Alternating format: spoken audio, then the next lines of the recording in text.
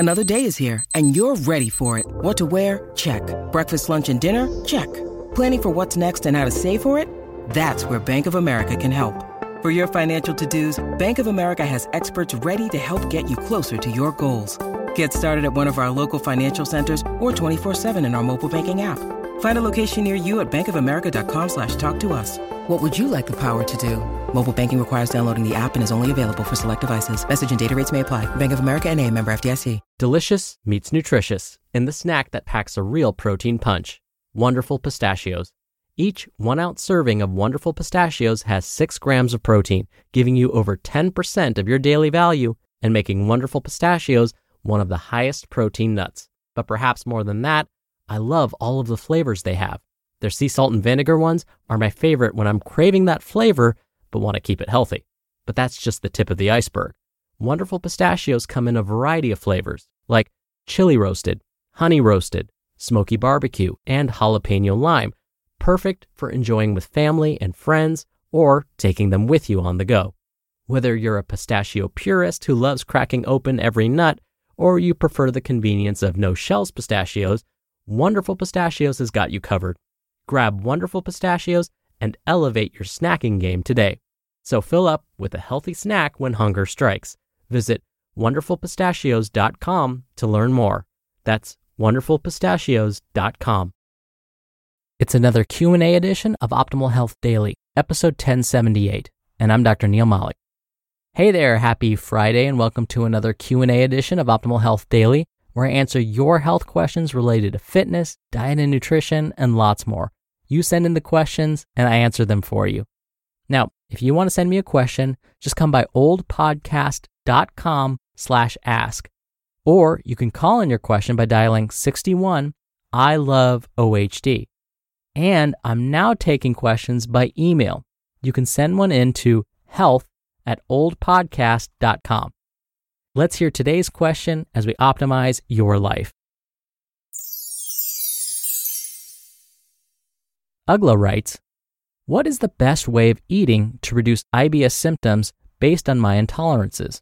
I have an egg and yeast intolerance and am borderline with wheat. I had a food intolerance blood test done a few months ago. I also don't eat meat. I still eat seafood and fish though. So that leaves me with much less variety to choose from. So all in all, you could say I'm a pescatarian who doesn't eat meat, eggs, wheat, yeast products, and I avoid milk as well. Other than cheese, it's too good. Or maybe I'm almost a vegan who still eats fish? It's all a little complicated in my head. Hi Ugla, thank you so much for emailing me your question. We can get so creative with our eating habits and designing our meal plans that some days it may seem like we're vegan. And on other days, like Saturdays and Sundays, it's like Thanksgiving Day all over again. And this is true for even the most restrictive of dieters. Now, unfortunately, blood tests for food intolerances aren't always accurate. You mentioned you had blood tests done to test for this. Probably the most accurate measure to test food intolerances is to avoid those foods you suspect are causing your symptoms, and then do that for at least a month. Now, if these are true food allergies, not intolerances, but allergies, and you're at risk of experiencing anaphylaxis, don't do any of what I'm about to recommend. Instead, discuss how best to proceed with your doctor.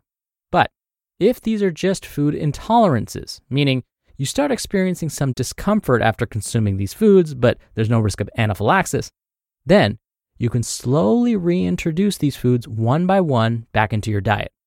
You would start by consuming a small amount of the suspected food. Write down the date you ate or drank that food, the time, and monitor yourself to see if any symptoms return. If the symptoms don't return after a couple of days, you can try consuming a slightly larger portion of that same food. Again, keep detailed food logs and see if any symptoms return. If nothing happens after a couple of days, that food is probably not the source of your intolerance. You would then repeat this process with another item you suspect causes you discomfort. So, is there an optimal diet for IBS?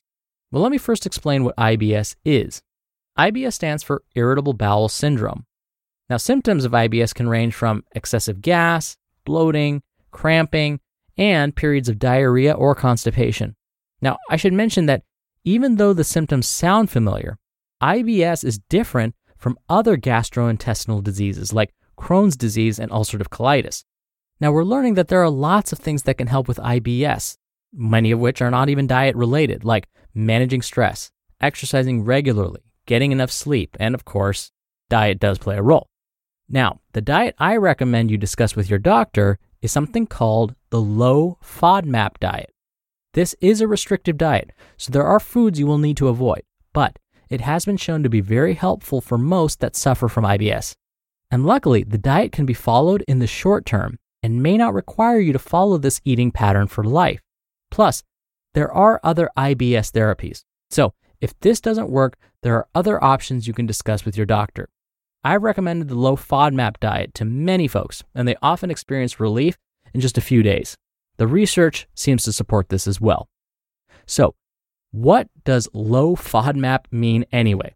I remember when I first heard the name, I was like, you mean low food map, right? We're talking about a map of foods you can eat. Nope. FODMAP is an abbreviation for fermentable oligosaccharides, disaccharides, monosaccharides, and polyols.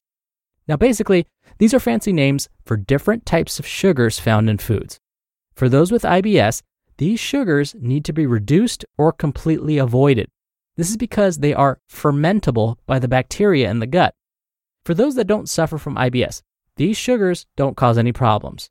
But for those that suffer from IBS, it can lead to all those uncomfortable symptoms like gas, bloating, abdominal pain, and diarrhea. So by avoiding foods that contain these fancy-sounding sugars, oligosaccharides, disaccharides, monosaccharides, and polyols, you may start to feel better. So the next logical question is, where do I find foods that are low FODMAP? This is where it gets a little tricky. Because these sugars are common in many foods, the list of foods to avoid is kind of long. I'll list some of the foods to avoid here, but I encourage you to download a list of low and high FODMAP foods to keep with you at all times. A great resource can be found on Monash University's website. Just type Monash low FODMAP in a search engine and it will pop up right away. Then click the high and low FODMAP foods link. But again, here are some general recommendations. Fruit. When it comes to fruit, try and avoid stone fruit. These are fruits that contain a pit, like plums, peaches, nectarines, cherries, and mangoes. Apples are a no-go as well. Vegetables. Onions, leeks, mushrooms, and cauliflower should be avoided.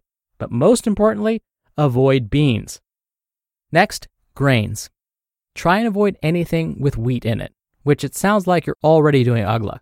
So you may need to purchase gluten-free for the time being because that'll be a safe way to avoid wheat. Dairy.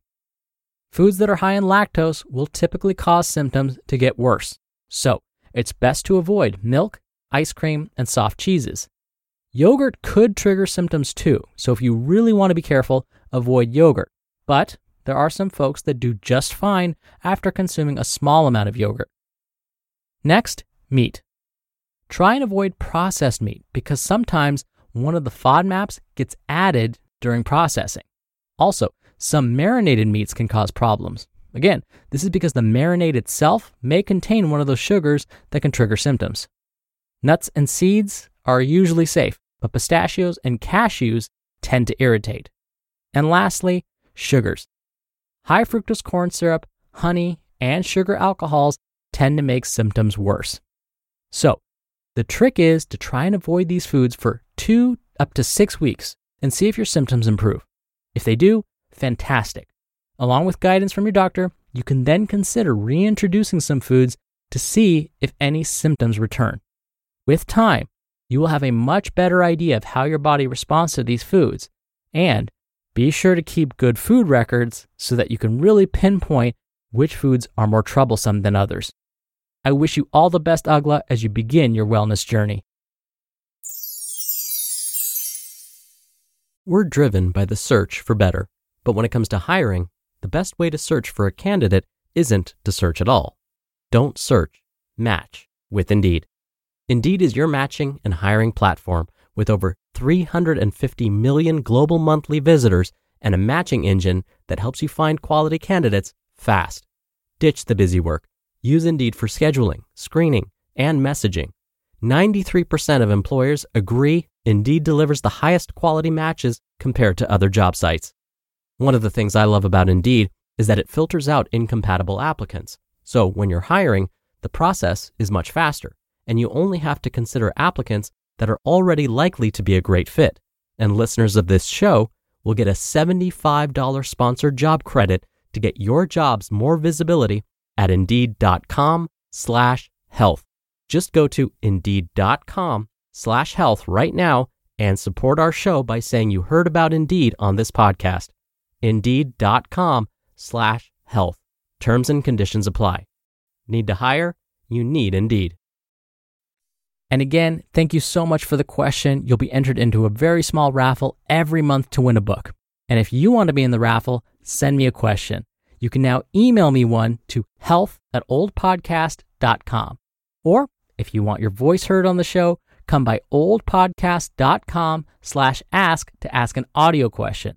You can record right from your computer's microphone, or you can call in your question using the number 61 I love OHD.